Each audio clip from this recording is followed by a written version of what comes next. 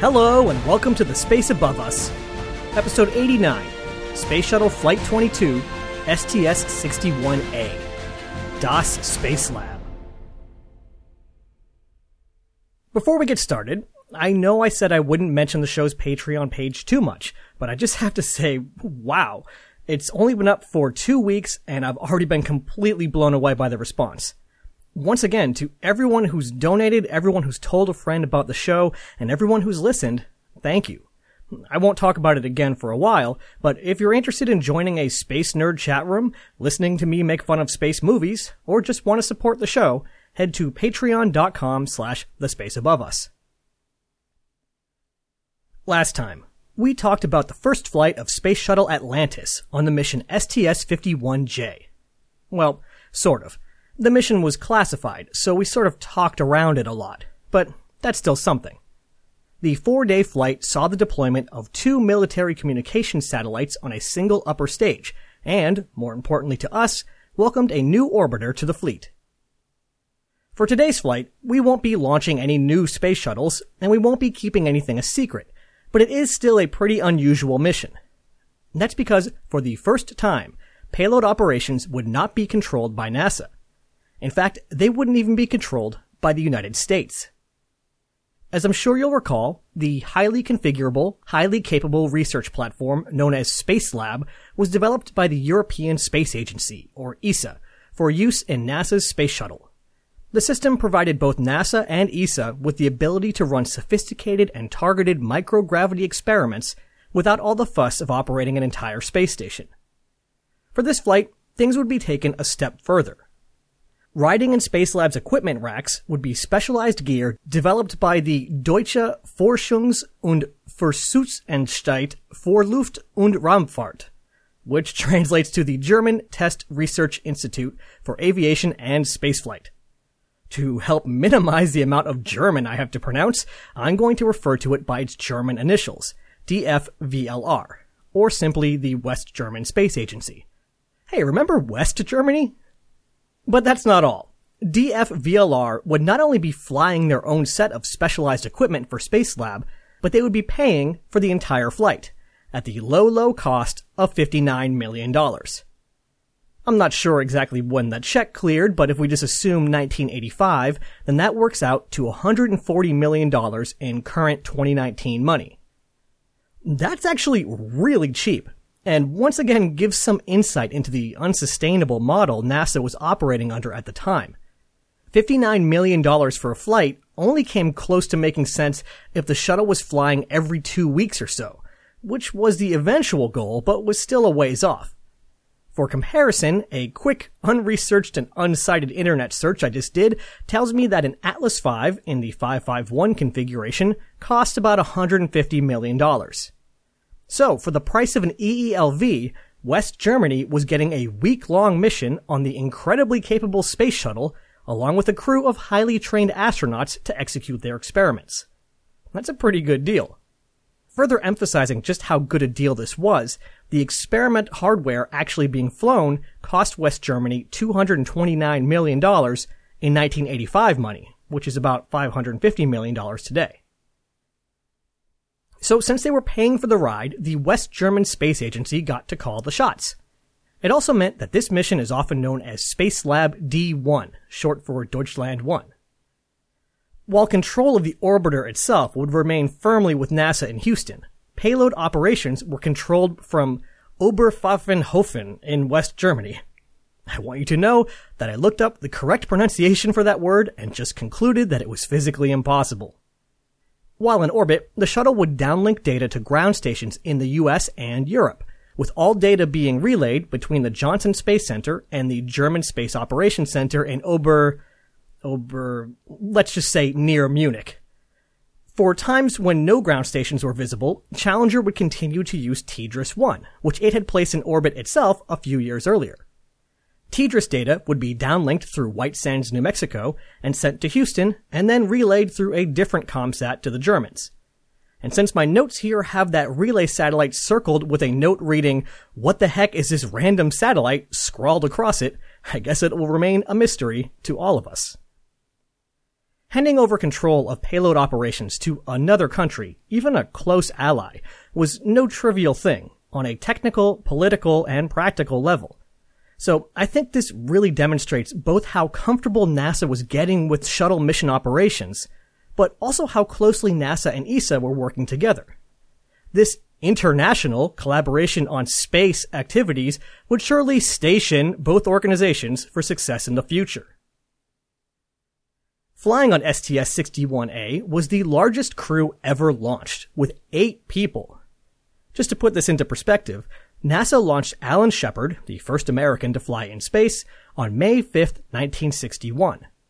They launched the 8th and 9th American, Jim McDivitt and Ed White, on Gemini 4 on June 7, 1965, more than 4 years later. Today, we'll launch 8 people in about 8 minutes. With such a large crew, and half of them rookies, I can only keep the crew introduction so trim, but I'll see what I can do. Commanding the flight was Hank Hartsfield. We know Hartsfield as the pilot of STS-4, the final orbital test flight, and the commander of STS-41D. This is his final flight, and with his retirement, the end of a notable era of NASA spaceflight. That's because Hank Hartsfield is the last of the manned orbiting laboratory astronauts to fly in space. No one knew this at the time, since several other MOL guys were still active astronauts. Bob Crippen was even assigned to STS-62A, planned to be the first West Coast shuttle launch. But after the Challenger accident, all of the MOL astronauts either retired from NASA or moved up the management chain, leaving Hank Hartsfield as the last to fly, here on his 3rd of 3 missions. Flying alongside Hartsfield as pilot was Steve Nagel. We last saw Nagel only a few months ago, flying as Mission Specialist 2 on STS-51G. Barely 4 months after landing, he's back in the saddle with a whole new astronaut discipline, flying as pilot. This is his 2nd of 4 flights. Mission Specialist 1 was Bonnie Dunbar. Bonnie Dunbar was born on March 3, 1949 in Sunnyside, Washington. She earned bachelor's and master's degrees in ceramic engineering from the University of Washington and later earned a PhD in mechanical and biomedical engineering from the University of Texas. As part of her pre-astronaut work, she applied her ceramics expertise and helped work on the shuttle's thermal protection system. She began working at NASA in 1978 as a flight controller, including working guidance, navigation, and control during Skylab's re-entry. She was selected as an astronaut in 1980, and this is her first of 5 flights. Mission Specialist 2 was James Buckley, who was also Mission Specialist 2 on STS-51C about 9 months earlier. This is his 2nd of 4 flights. Rounding out the mission specialists, MS-3 was Guy Bluford, who we last saw flying as MS-1 on STS-8, which saw the program's first night launch and night landing. This is Bluford's 2nd of 4 flights. Joining the main crew were 3 payload specialists. Considering the nature of this mission, it won't surprise you to learn that all 3 of them were from Europe. Let's mispronounce some names. Payload Specialist 1 was Reinhard Furrer. Reinhard Furrer was born on November 25, 1940 in Vorgl, Germany. He earned a degree and a PhD in physics, working as both a professor and researcher. On this flight, he represented the German Aerospace Research Establishment, and this is his only flight. Payload Specialist 2 and fellow German Aerospace Research Establishment representative was Ernst Messerschmidt. Ernst Messerschmidt was born on May 21, 1945 in Reutlingen, Germany. For whatever reason, I just cannot figure out the European college degree system, but he appears to have gotten some sort of degree and then a PhD in physics. His PhD was related to his work at CERN and had the snappy title of Longitudinal Instabilities of Relativistic Proton Beams in Synchrotrons. This is his only flight. And last but not least, our only 8th crew member, and maybe my favorite astronaut name, Wubbo Ockels. Wubbo Ockels was born on March 28, 1946 in Almelo, the Netherlands. Ockels earned a PhD in physics and mathematics and then put it to use in his work at the Nuclear Physics Accelerator Institute in Groningen in the Netherlands. Ockels seems to have been a sort of weird hybrid of mission specialist and payload specialist. In 1980, he and Claude Nicollier were announced as part of Astronaut Group 9. I even rattled them off back in episode 67. However, if I had done the strenuous research of, counting the number of people, I would have noticed that despite calling their group 19 plus 80, there were 21 people in that group. The 19 NASA astronauts and the 2 ESA mission specialists, who apparently sometimes count as payload specialists. In any case, this was his only flight. At 12 p.m. on October 30th, 1985, after 0 postponements, scrubs, or delays, Challenger lifted off with its record-breaking crew. The only hiccup encountered during ascent was a minor issue with part of the pressurization system for the RCS thrusters, with a valve failing into the closed position. The system runs on 2 redundant, what they call legs, so the crew switched from leg A to leg B, but that started to lose pressure, so they switched back to A, which worked, albeit with a lack of redundancy. I thought this was kind of funny because it sounds like by switching the legs twice, they essentially just turned it off and on again. But I guess if it works for a router, it can work for a space shuttle. 2 hours after arriving on orbit, the crew got to work activating the Space Lab equipment, wrapping up about 5 hours into the mission. Before we dive into what that equipment was exactly, we have a quick special guest to see off. Remember Glomer? The diminutive little 150-pound experimental messaging satellite rode along with us back on STS-61B, but its modified getaway special canister failed to open, trapping poor Glomer inside. Well, it's back, and this time it was deployed at about a meter a second with no issues 12.5 hours into the mission. The little satellite would go on to test the ability to receive and send messages from remote sensors like those left in the ocean. Being able to collect science data with low-power transmitters and cheap satellites would be a lot better than having to go retrieve the sensors by hand. Alright, old business taken care of, let's move on to new business. As usual with a Space Lab mission, the back of the payload bay was jam-packed with a bunch of equipment for performing specialized experiments. In this case, Challenger flew with the space station-like pressurized module, allowing the crew to float down a long tunnel and manually operate the various equipment racks. Most of the experiments were focused on material science, in-space manufacturing, and life sciences. Let's see what we've got. First was the Werkstofflabor, or WL. The WL, like the mission itself, focused on material science and processing in microgravity. It featured a fluid physics module and a whole bunch of stuff related to carefully controlling the temperature of materials. Stuff like a mirror heating facility, a gradient heating facility, an isothermal heating facility, so many facilities. Next is the Prozesskammer, or PK. This device was focused on measuring the flow of both materials and heat. It studied stuff like how heat was distributed in a material and the precise details of phase transitions. After that is the Material Science Experiment Double Rack for Experiment Modules and Apparatus, which was wrestled to the ground and renamed MEDEA, M-E-D-E-A. I guess that's since it was better than the full acronym of MSDRFEMA. This contained a little furnace that would allow the crew to work through a bunch of, you guessed it, material science experiments. Moving out of material science, we've got the vestibular sled, which was somehow abbreviated to VGS. I'm not sure where the G came from, but there it is. This was a pretty cool little thing, where they mounted a seat on some rails and precisely moved the seat back and forth as a crew member sat in it. By carefully controlling the acceleration and velocity of the seat, they could study the crew member's perception of movement. This was yet another experiment trying to suss out the finer details of the vestibular system. The sled was mounted to the floor of Space Lab and ran down the length of it, giving the scientists who developed its experiments plenty of room to play with. Seeing it in action is pretty wild, since it looks less like a science experiment in the back of a space shuttle and more like an amusement park ride. Our second life sciences facility is the Biowissenschaften, or BW. One aspect of this life sciences experiment jumped out at me. It was the first to measure the internal pressure of the human eye while in space. This is notable because these days we know that this pressure often rises with extended stays in space, actually changing the shape of the eyeball and thus the astronaut's vision. They're not completely sure what causes this yet, but it has something to do with the extra fluid traveling to the crew's heads in the absence of gravity. So far, this doesn't seem to be an enormous problem, but is something that'll have to be planned for when we start flying extremely long-duration missions. There are very few glasses stores on Mars. And lastly, NavX, which was an experiment related to precise clock synchronization and using that for determination of your location. I thought this was pretty interesting since that's exactly how GPS works, but the first GPS satellites had been launched a number of years earlier. But it's possible that this was testing technology that would improve the GPS constellation when the next generation satellites came online. I'm not really sure. All I know is that NavX sat out in the back, aft of Spacelab. Like previous Spacelab flights, the crew split up into two teams in order to work around the clock.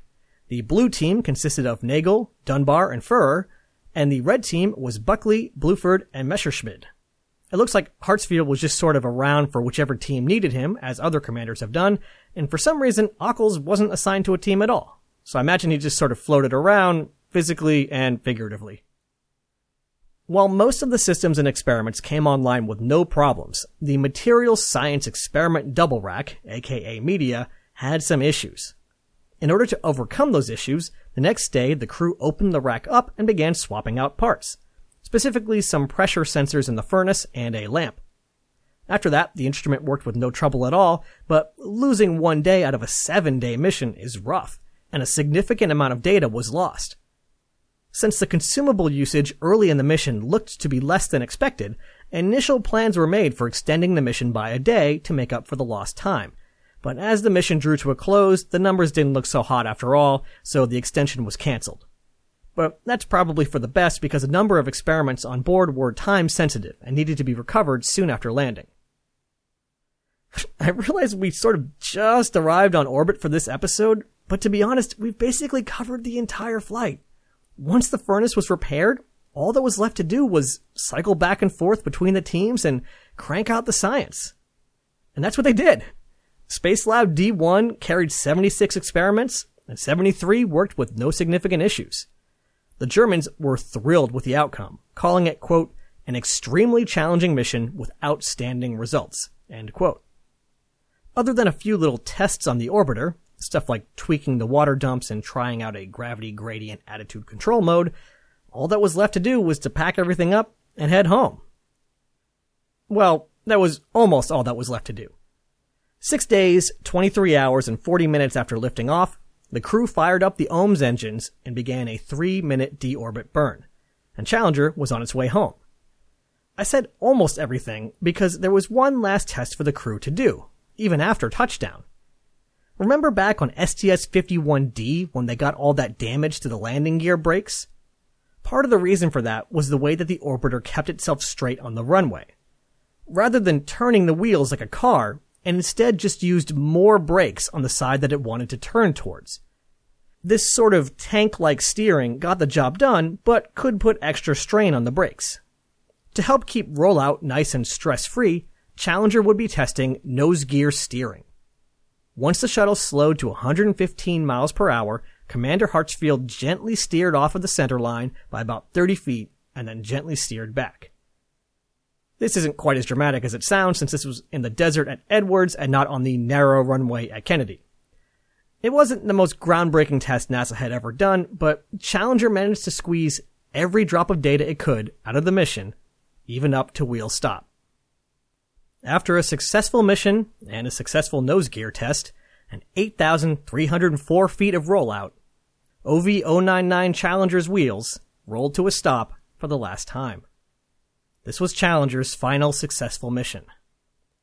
And while Challenger's tragic last flight will always garner more attention than its other 9, I think they're worth remembering. So let's take a quick tour of all 9 of Challenger's missions to date. Challenger's maiden voyage was on April 4th, 1983 with STS-6, which saw the start of the TDRS network and the shuttle program's first EVA.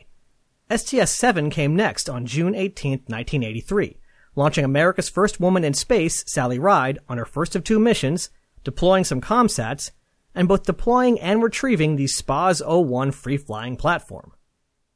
Next was STS-8 on August 30th, 1983, launching Guy Bluford, the first African-American to fly in space.